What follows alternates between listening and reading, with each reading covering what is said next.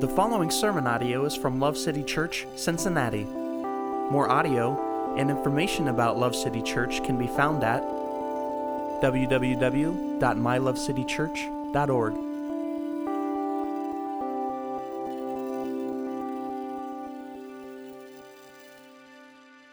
As you may know, we are beginning our 4-week series for Advent, and the subtitle, if you will, is just a declaration of what we're celebrating, and that's that the King has come and is coming. So let's just start with a little background. Some of this you probably heard in the video before, but we'll just mention it again. It's worth doing. The word Advent, it has its original or its origin in the medieval Latin word adventus, and what that means is arrival. For us, it is a time to celebrate and reflect on the fact that Jesus has come, born of a virgin, God incarnate, to deliver us from our slavery to sin and the spiritual death that follows. I personally did not grow up in churches that observed Advent. I think that's mostly because a lot of times Advent is associated with like kind of stuffy, highly liturgical, boring traditions. And that's, maybe it is some places, but it's not here. As some of the leaders and I began researching and studying the meaning and the purpose of Advent last year, we really became excited about it because what we figured out is it's all about Jesus. And here at Love City, we're all about Jesus. And so for us, it's a pretty simple decision. And so what we have now is kind of the beautiful privilege of prayerfully crafting our own traditions and kind of how Love City is going to celebrate as a family the Advent season each year. And so that's kind of a wonderful opportunity. We don't have to do it like anybody else has done it. We can see how some people have observed this time and pick the good and throw out the bad. And so we're still kind of in the midst, and we have the opportunity over the next several years to be led by the Holy Spirit on what we're going to do. So, but we want this time, we want this series, these teachings, we want our singing and the worship during this time. We want it to draw our thoughts and our focus and attention to what matters most this time of year and every time of year. And that is the fact that Jesus has come and is coming. Amen? Turn with me, if you would, to Genesis chapter 3.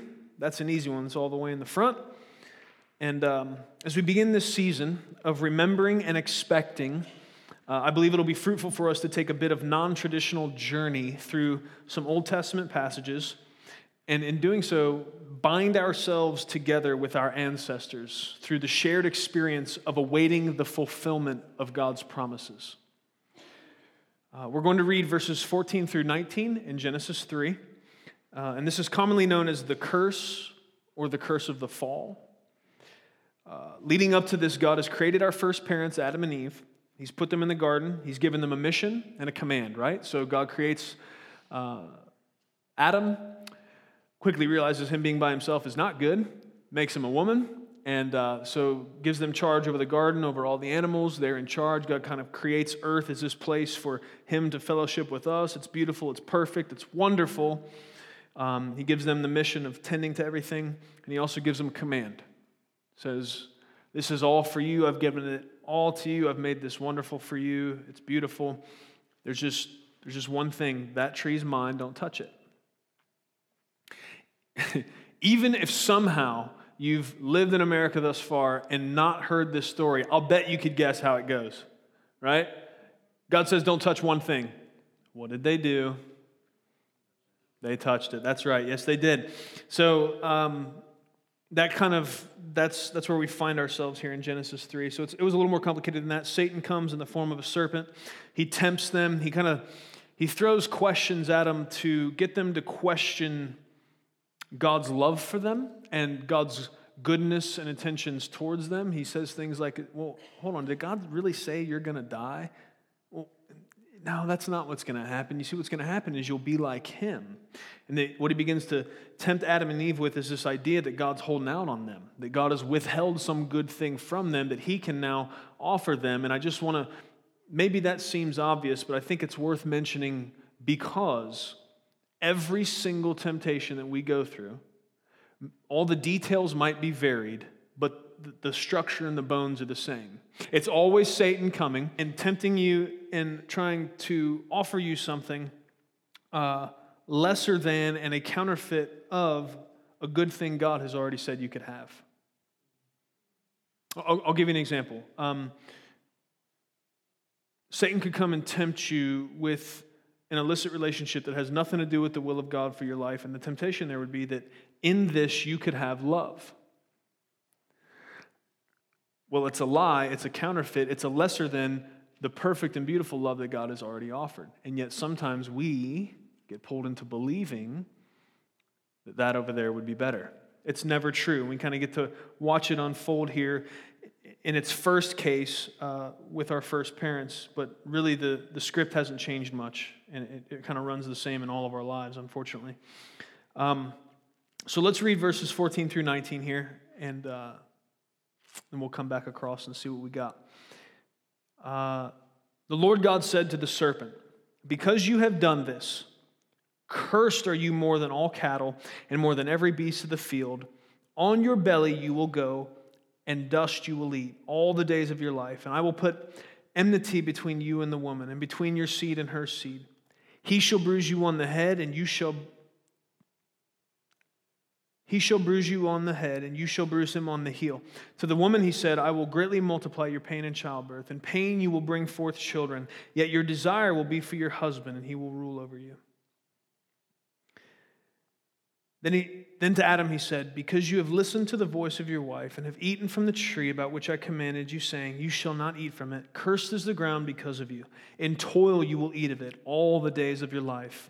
Both thorns and thistles it shall grow for you, and you will eat the plants of the field. By the sweat of your face you will eat bread till you return to the ground, because from it you were taken, for you are dust, and to dust you shall return."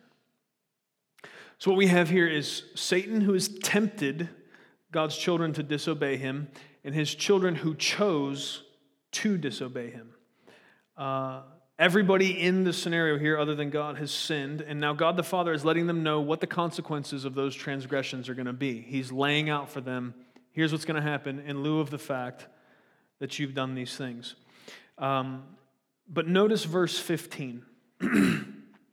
Here's what it says. "I will put enmity between you and the woman, and between your seed and her seed. He shall bruise you on the head, and you shall bruise him on the heel." So what we see here is God's, I don't know exactly what it looked like. It seems like everybody's there. They can hear what God is saying to each of them. The consequences are being laid out. You've sinned. Here's what's going to happen because of it. But notice verse 15. God in his infinite mercy shows us for the first time what we come to learn is his pattern. That even in the midst of his anger and pain over the betrayal that he didn't deserve, and even as he is laying out the cost for that betrayal, he cannot do it without also giving hope.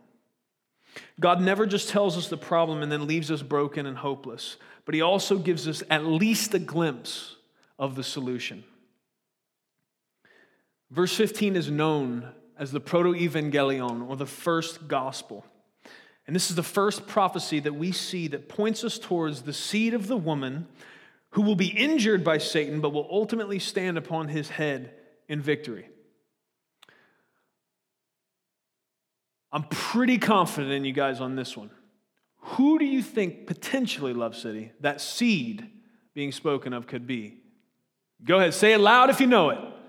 That's exactly right. It's King Jesus. I knew you guys knew. It is. It's Jesus. And we find ourselves joined together with our forefathers in faith as we experience the joyous tension of anticipation, waiting for all that has gone wrong to be made right, waiting for what is broken to be fixed again, waiting for darkness to give way to light, and waiting on the final and glorious victory of our great God and King. A victory that will come through the fulfilling of a mission that started with a virgin giving birth in a manger. That's what we're waiting for. And all those that have gone before us that trusted God by faith, they've been waiting. And so there is joy in the anticipation, but some of you might have connected all the words that I just said and have a question, and it's a fair one, especially based on most of our experience, but You might say, are you proposing that waiting is joyous? How many of you, if I gave you the option to give me one word to describe for you what waiting is like, that you would choose the word joyous? Probably not. Right, because we tend to be impatient by nature. But waiting can be joyous if it is not stained with pride and impatience. I'll ask it to you this way. I'll try to help us to see how it's potentially true that waiting can have joy to it. I want you to think about, what was the last thing that you were genuinely excited about? Just take a moment and think about that. The last thing that you really were looking forward to. For some of you, it was Thanksgiving, because you have a food-centric life, and you're like, there's going to be a lot of food there, and I'm excited about that, right? For some of you, that was a big deal, right? Smoked turkey. I was on it, excited, days before, thinking, that's going to be good. But if you think about what the last thing was you were really, really excited about, you can begin to understand what I'm talking about. The joy of anticipation and the excitement it builds the closer you get to the event that you're looking forward to. Doesn't it? Have you experienced that before? There's a palpable, tangible excitement and joy in waiting for something that you're genuinely looking forward to. Celebrating Advent and remembering that Jesus came, it renews this sense within us, because most of us could not sustain that as we wait for his final coming. And so the beauty of Advent is that every year we come back around and there's this day of celebration as we remember the birth of Christ, his coming and his incarnation. But what this season of Advent does, hopefully, is it stirs in us again the ability to anticipate and expect the fulfillment of his promises with joy.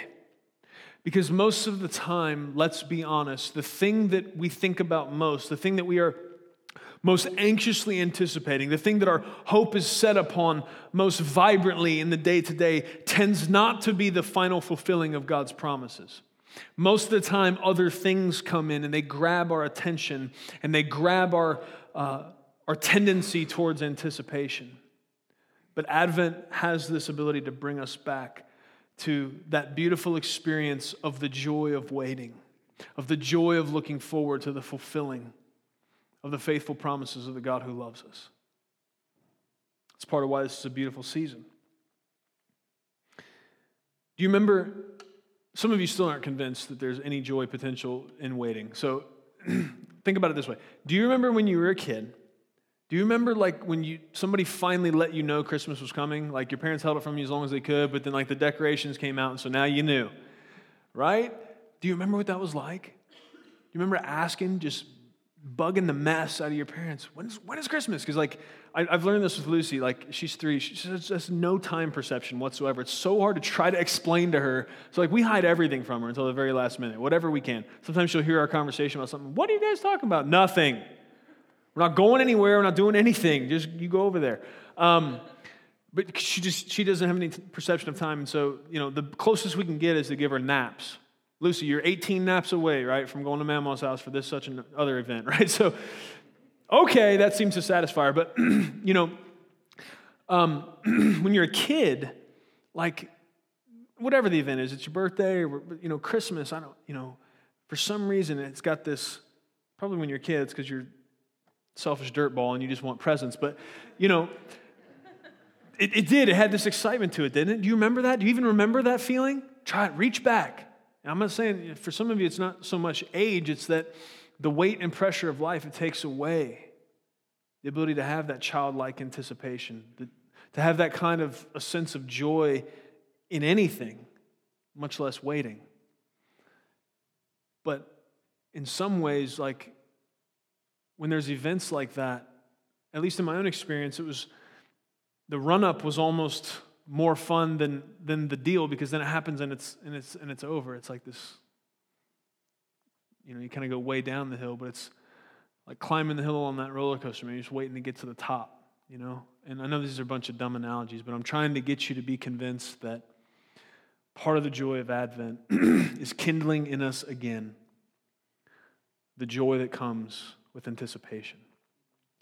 And what we're not looking forward to so much is necessarily this December 25th, though I am looking forward to that, because all of this time up to it and the day of, I'll have opportunities to have gospel conversations with people. One of the best missional opportunities we have all year long is Christmas. People are already talking about it. People already know that, Jesus is involved, at least hopefully somewhat vaguely. And so you've got a great bridge for gospel conversation for the whole rest of the year. And so I would really ask you to be in serious prayer and plead with the Holy Spirit to help you to recognize when those opportunities are.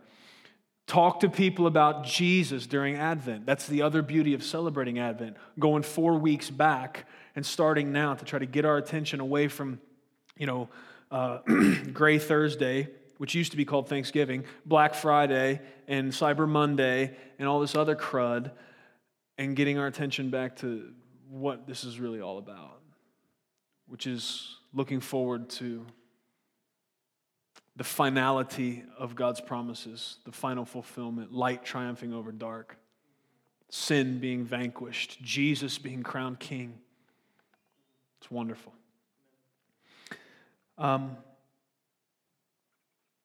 This is that feeling that you had as a kid, that buildup of anxious joy coming up to Christmas. It's the same feeling we should have every time we think of King Jesus returning to make all things as they should be, as they were before sin brought death and darkness. This is the feeling our forefathers had as they anticipated his promised first coming. And in this way, we're connected to them. Do you see that? That before Jesus came the first time, they were looking for Messiah. And I think their anticipation was much more integrated into their overall life because much of their tradition and much of their culture was kind of steeped in that they were believing that Messiah was going to come. And they were in situations a lot of times where the only hope they had was that Messiah would come. You see, a lot of times our comfort gets us to the point where we could care less some days if Jesus comes back or not because we're doing pretty good. Or so we think. And that's why I would just caution you not to always assume that if you live a life of some level of comfort, that that's necessarily always a blessing from the Lord. And I would also encourage you not to think that if you're going through a season of difficulty, to always assume that's not a blessing from the Lord. Because sometimes it is. Sometimes we're put into situations, sometimes we're allowed to walk through times where we remember again where our help comes from. Sometimes we're put in spots where we're allowed to remember again who our provider is. Sometimes we're put into spots where maybe intentionally God is stirring in us again a desire and a hunger and a thirst and anticipation for that day when this is no more and we're with him. I would caution you if a lot of days go by and you feel no stirring, no desire, no anticipation to be with God in that forever state that we're promised. Because he says some really good things about it. He's going to wipe every tear from our eye, and there's not going to be any sickness, and there's not going to be any pain, and all of the things that cause us grief, those are going to be gone. And the greatest thing is not these auxiliary promises or these extra bonuses. The greatest thing is that we'll be there with him, the one who's loved us and proved it. Amen. So we are connected to our forefathers as we share in that anticipation. And don't you feel it? I mean, can't you feel it? The dismay that rises when you see injustice. When you see things that are absolutely not fair.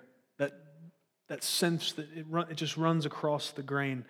Or the disgust that you feel when sin and depravity leads men and women to do evil and perverse things. Just that sense that you have, it's wrong. Deep down, you feel it. Or the pain that we feel when we experience suffering. And the helplessness that we often feel when it comes to the incredible suffering of others. Because we are made in God's image, and because our essential essence is that we are an eternal spirit, we yearn for something greater. See, sometimes you think you're just ticked off because, well, that wasn't right. But why? Where does that even come from? Where do you get a starting point to make that judgment? Where does that come from? It comes from the fact that we were made in the image of God. That image has been marred by sin, but it's still there. We still have some of his character and his attributes, and some of what hurts his heart hurts our heart. And I think life kind of backs that idea up. We yearn for something greater, and we yearn for something better. Something better than the broken shambles that we see around us. But why? That's the question. Why? Why do we yearn for something better? Why is that desire there? Why does it bother us when the innocent are hurt? Why does it bother us when it seems like resources are distributed unfairly? Why does it bother us when little children die? Why does that bother us? Why does it seem wrong? Where do we even have this idea of right and wrong? Where does it come from? C.S. Lewis answered this question masterfully. He said, if I find in myself desires which nothing in this world can satisfy, then the only logical explanation is that I was made for another world. And so I'm telling you, the reason you're distraught at the pain of others, the reason you're distraught when evil seems to be triumphing over good, the reason you're distraught when it seems like unfair things are happening, when you see the brokenness that comes from sin, is because you weren't made for this. And that's what Advent reminds us of. That's what it brings us back to. We come back to this place where we focus our eyes on the future hope of things being the way that they should be. Men and women reconciled in relationship with the God that made them.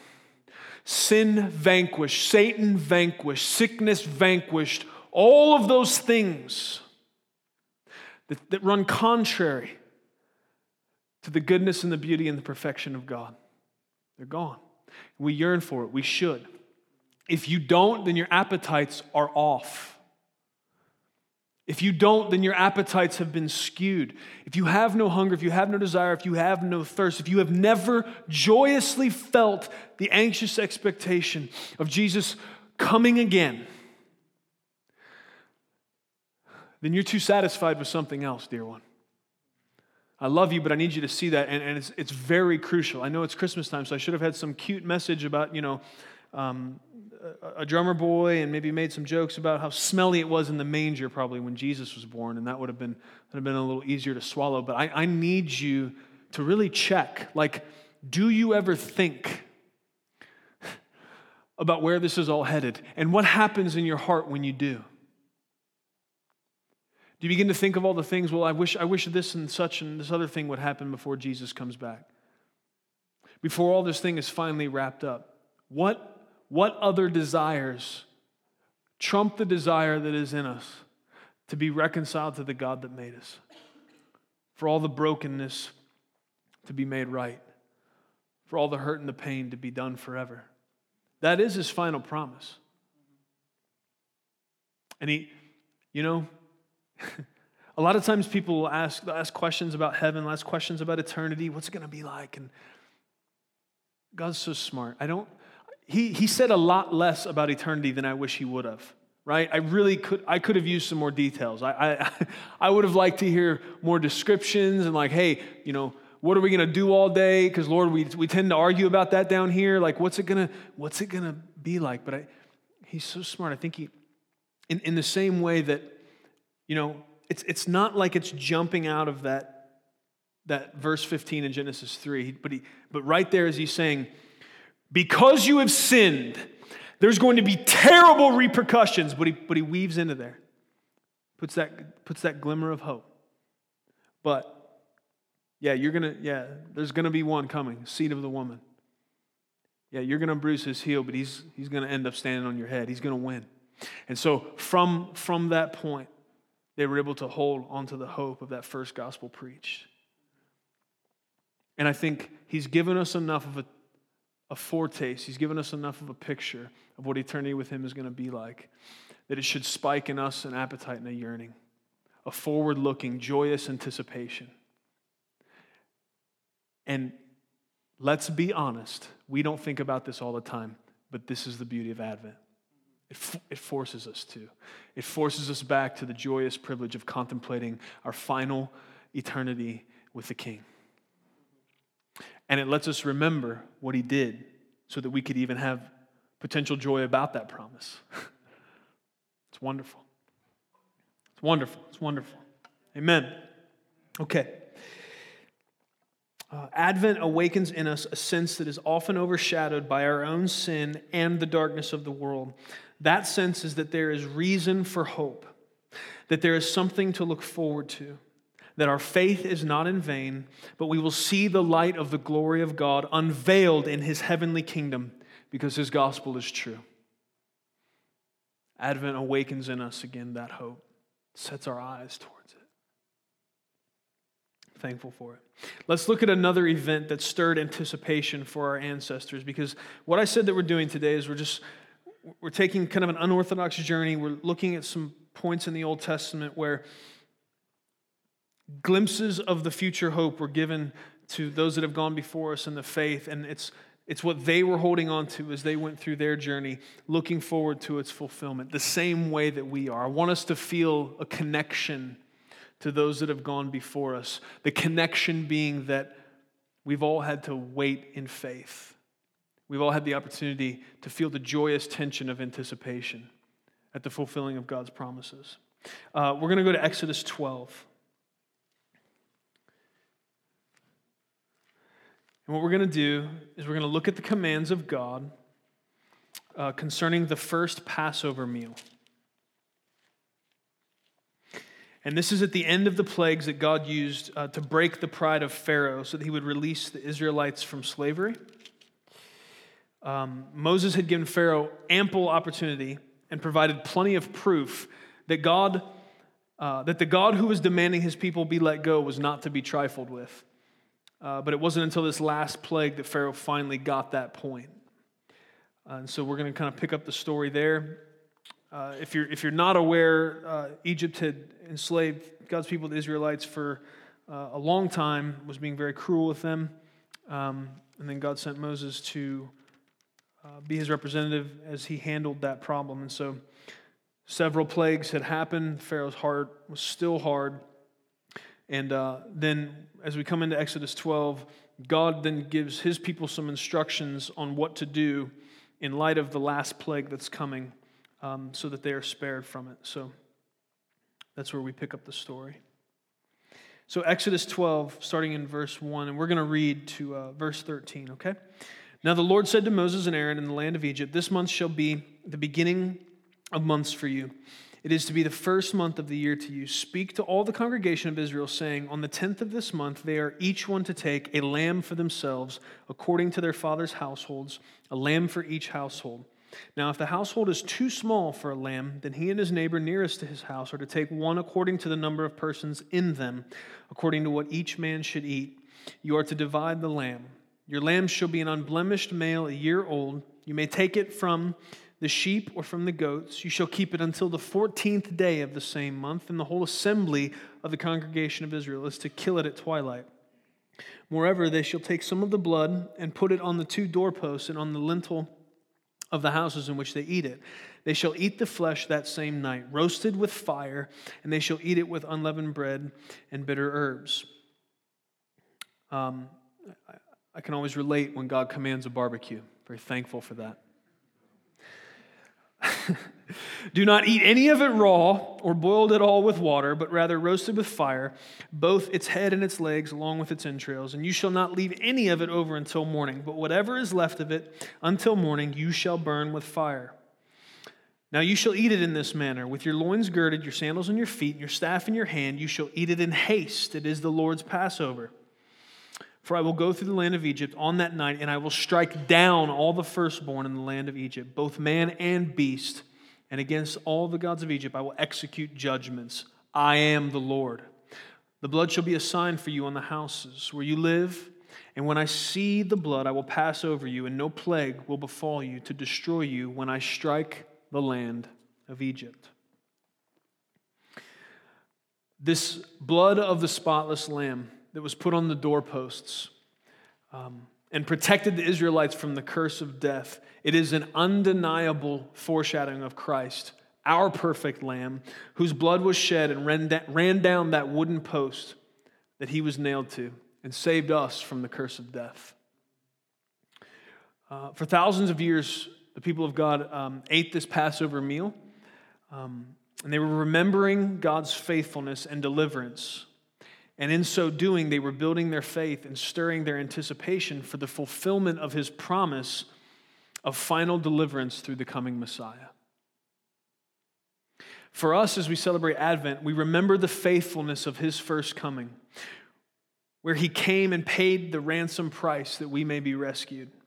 And as we remember, it stirs in us a joyous anticipation for His final coming, when He will claim us once and for all as His prized possession. You see the similarities. You see how we join together with God's people throughout history. That they would sit and eat that Passover meal, remembering God's faithfulness, and that would stir in them the faith to remember He was faithful then. And so even though it's been so long, we've not seen this promised Messiah come, I'm going to trust Him because He was faithful then. And today we have the opportunity to begin to turn our focus in this Advent season toward remembering His faithfulness in the first coming. And even sometimes when this world gets so dark that sometimes it's hard to believe that He's going to come again and set it all right, we reach back by faith to remember His faithfulness the first time and know that He will not let us down the second. And in so doing this, we share. We share and we are bonded together with all those that have gone before us in the faith that is built through joyous expectation. There is joy in waiting. There is benefit to waiting. And that's where we find ourselves.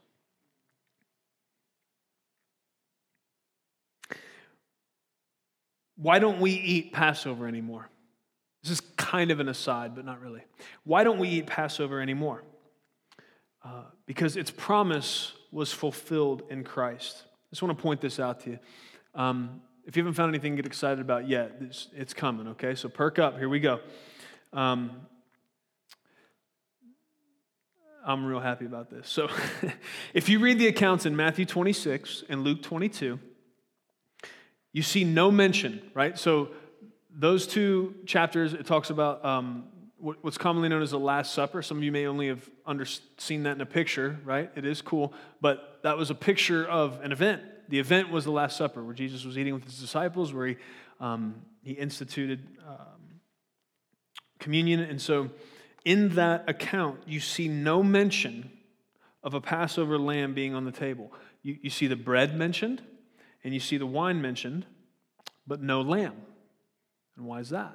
Why is there no mention of the lamb on the table? Why is lamb not a part of the communion that we take, which is a type and a picture of this Passover meal, this Last Supper? There is no need for a Passover lamb to be on the table because the Passover lamb was at the table. Woo! Come on! I'm tired of y'all staring at me. If you're not going to get excited about that, then you're not going to get excited about anything. Come on now. That is so beautiful to me. They needed no lamb on that table because He was there.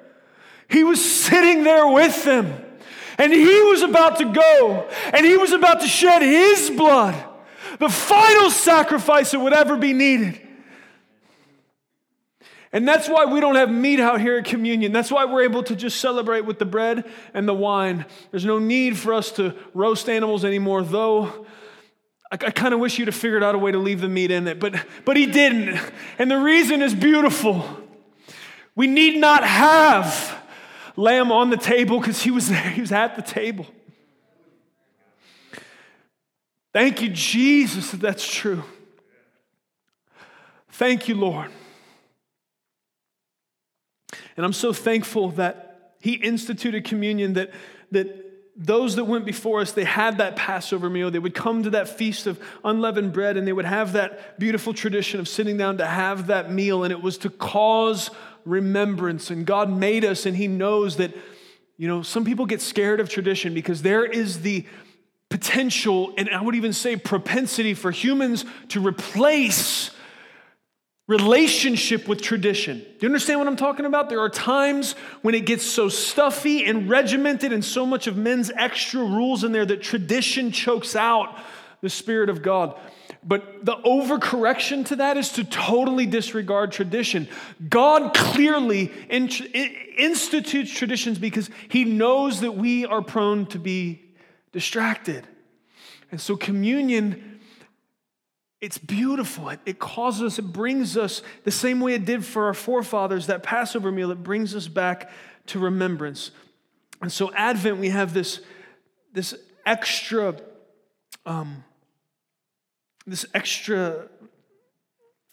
motivation and this extra help because of the celebration of the birth of Christ to have our focus and our attention set back. But really, every week we have that potential. And ultimately what I'm saying is God gives us these helpers, like communion, like he did with the Passover meal. And I think like how we should treat Advent. And I think it's a gracious gift and it's beautiful. But I think the ultimate goal should be that each day, all the time, our anticipation be set towards the things that we're talking about now, that the thing I look forward to most is not the next meal that I'm really excited about, though it's okay to be excited. It's okay. It's okay to be excited about something coming up that you know that's going to be really good. It's okay to be excited about things in this life.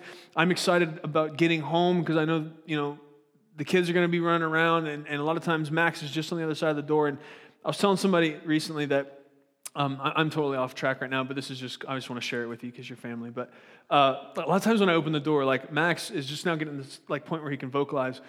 And when I come through the door, and he doesn't even have to see me, he's anywhere in the house, it's like he understands, gauges the time about when Dad comes home. And as soon as he hears that door crack, I hear from wherever he is in the house, "Dah!" Like this Viking growl, and there's no D on the end. It's just like this really rudimentary grunt. And so I like it, and I'm happy about it. And so I'm excited to get home, and there's nothing sinful about that. There's nothing wrong with that. I should be excited to spend time with my family. But the thing I should be most excited about all the time, every time, and not just during Advent, is that one day, all that's broken in me will be fixed. All the sin that chains me and binds me will be gone, and I will be reconciled, and I will be in full relationship with the God who loves me so much that he made me even though he knew me and how much trouble I was going to be, and then went so far as to save me by the precious blood of the perfect Lamb of God. Of all my anticipations, that one should be greatest. And our great hope is that we have joy in that waiting, not just this time of year. But you wonder what a lot of the traditions are about. What's all the lights about and all of that? It's to point us to. Ultimately, what we're going to get to see, man, what I look forward to so much is the Bible talks about the radiance of the glory of the unveiled face of God. There is no need for a big ball of burning gas called a sun when we're in his presence. His glory is so radiant. He'll be the light source. I look forward to that. Just look forward to being with him. You know what's even wilder than that? He looks forward to being with us. Whew. If you need a reason, dear one, to get real thankful all the way deep down in your heart, just think about that. As we struggle to be joyous in our anticipation, do you know that God waits anxiously for that day when full reconciliation with the children he loves is accomplished? You know that. He's looking forward to having us sitting around his table. What a day. The instrument of salvation, once that Last Supper with Jesus, once that whole thing played out, the instrument of salvation was no longer the blood of an animal, but the precious blood of the perfect Lamb of God. No need for animal sacrifice any longer. And in this beautiful imagery, we see the very heart and thrust of the gospel. And so, in our journey through the Old Testament, we've almost been completely in the midst of a beautiful and plain description of the gospel, but I just want to make sure the details are clear in case there's somebody here that maybe has not understood what the good news of the gospel is. I was just talking to somebody last night about how it utterly just amazes me how many folks I encounter that, we talk about and we want to give towards, and we're going to unreached people groups that, we need to translate the Bible in their language so they can hear the good news about Jesus. And I am all for that, and we should totally care about that. And if we don't, we should be ashamed of ourselves. But guys, I meet people in this country all the time that have never heard the gospel. I meet people in this country all the time that have been in church, whatever that means, their whole life, and never heard the gospel. And so if you wonder why there seems to be this intentional, we don't get out of any time with the Word of God cracked open without plainly the gospel being stated, it's because it's important. If we don't get that, then none of the rest of this matters. What is Advent other than some pretty songs if the gospel's not understood? Amen? And so the gospel is this. You'll recognize some of the elements if you've been here today. God made man, made him perfect. There was no sin. Gave him the option, obey me or don't. We didn't. We chose something else. We thought we knew better. We sinned. The Bible says from that point, we read that curse that happened, but even at that very first doling out of the consequences of sin, God was still prophesying and giving his people hope that one day there's going to be a seed that's going to make all things right. And so we see that man sinned, but that God had a plan. And what we see happening there in Genesis is man going from perfect and then able to be in relationship with God to imperfect. And because of that imperfection, God is perfect. He cannot be mixed with light and dark don't mix. He cannot fellowship with imperfect humans. And so that created a serious problem. It essentially put us on two sides of a chasm. But thankfully, God's a master bridge builder. We couldn't do it. We couldn't fix it. All of our efforts would have never fixed the problem. We could not solve it. We were utterly, hopelessly dead in our sins, is what Romans says. We can, once we are imperfect, we can't make ourselves perfect again. And all of us have sinned and fallen short of the glory of God. It's very clear. And so, okay, all of that, I'll just boil it down and make it more simple. You're not perfect. That was worth the price of admission, wasn't it? If you didn't get anything else today, you're not perfect. And that's a problem. From the Bible's standpoint, because of your imperfection, you are separated from God by sin. Okay, see, a lot of people have this messed up idea that if they're at least somewhat better than someone else, then, well, God will probably, we can be cool. No. We are all in a desperately bad situation. But God had a solution. That's why he sent Jesus. That's why Jesus came, born of a virgin. That's why Jesus lived a perfect life. He did what was required of all of us, but none of us did it. He lived the perfect life. That's what qualified him to be able to step in, to be that spotless Passover lamb, to be the one who was qualified to be able to shed his blood, to stand in our place, to pay the price that we should have paid. That's why he could do it, and he did.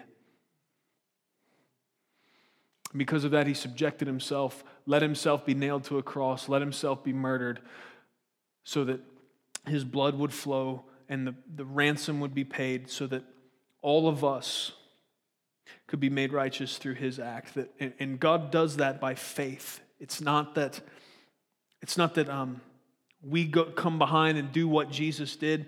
What the Bible says clearly is that the way I receive what Jesus did, the way I become able to be counted as righteous again, is not by doing a bunch of good things, but by trusting in the good thing Jesus did. And so he did the work, and I get to trust in that by faith. I realize that doesn't seem right because nothing else in life works like that, but that is what the Bible, which is the only way we have any idea to know what God thinks about anything, that's what it says. And so I'm telling you the best news you've ever heard. That is the gospel. You can be saved by faith. It's by grace. It's by the mercy of God. It's totally unmerited, not something you could earn. Jesus also didn't stay dead. That's we'll get real happy and party a lot more when Easter comes too, because that's a big deal for us, right? The King of Glory didn't stay dead. Death couldn't hold him. It had no claim to him because of his perfection, because of who he was. And so he rose 3 days later. And now he sits at the right hand of the Father, making intercession for us. And he's waiting. He's waiting, joyously anticipating the day when we are reconciled, when he gets to see the fruit of his labor, when he gets to see the fruit of his finished work. And he gets to have us, and we get to have him. I just invite you to that today. I would invite you to put faith in what the Bible says is true. I would invite you into relationship with the God who made you and loves you. Please don't reject him anymore. Please don't stay away from him because you think you got to clean yourself up first. You'll never get it done. Please today realize that you can admit that you're a sinner and submit to his lordship, and that he will lovingly take you from darkness to light and from death to life. You can pray today, and you can ask God to save you. You can admit to him that you know you're imperfect, and you can ask for him to be your Lord and your King, and he'll do that. He'll change you right where you are right now. And I'm just inviting you to that because we love you. Please trust Jesus. He's worth it, and he's worthy of it. May we be a people who are able to experience the joyous tension of anticipation. May we never forget that we come from a long line of faithful men and women who lived in the balance of remembering God's faithfulness and awaiting God's faithfulness. May nothing and no one stir in us the kind of hopeful expectation that the promise of eternity with our Savior King does. And may we enjoy the wait. Amen. Let's pray. Father, we come before you now in the name of Jesus. Lord, we love you. Lord God, I thank you that we are not the first to wait on you. God, I ask that you would stir in us this Advent season a joy and a looking forward to that day when all of the promises are finally fulfilled. And Lord God, I ask that you would also stir in us affection as we remember that you've already fulfilled so many promises. As we remember the fulfillment of your promise to come as a Messiah, as a Savior, to come and to lay yourself down, to come and be a shepherd that would sacrifice himself for the sake of the sheep. Thank you that you have come, that you've done everything you said you would. And I thank you that you are coming, that you will do everything you've said you will. Lord, let us live out of an overflow of gratitude and joy because of your faithfulness. Let us remember it in this season. Let us talk about it every chance we get. God, I ask that you would pave the way for us to have fruitful gospel conversations this Advent season. God, please don't let this incredible opportunity just get by us. Please don't let us do what we're so prone to do and get distracted by everything else that just doesn't matter. But please, God, let us be so enamored with the fact that you've come and that you're coming, that we would walk with such joy and such peace.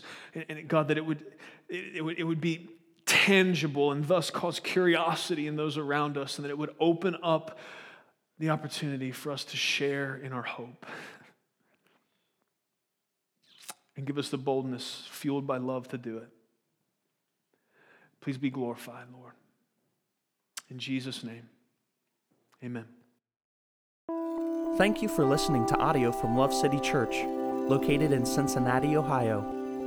Feel free to make copies of this message to give to others, but please do not charge for those copies or alter the content in any way without permission. To give or find out more about Love City Church, visit www.mylovecitychurch.org.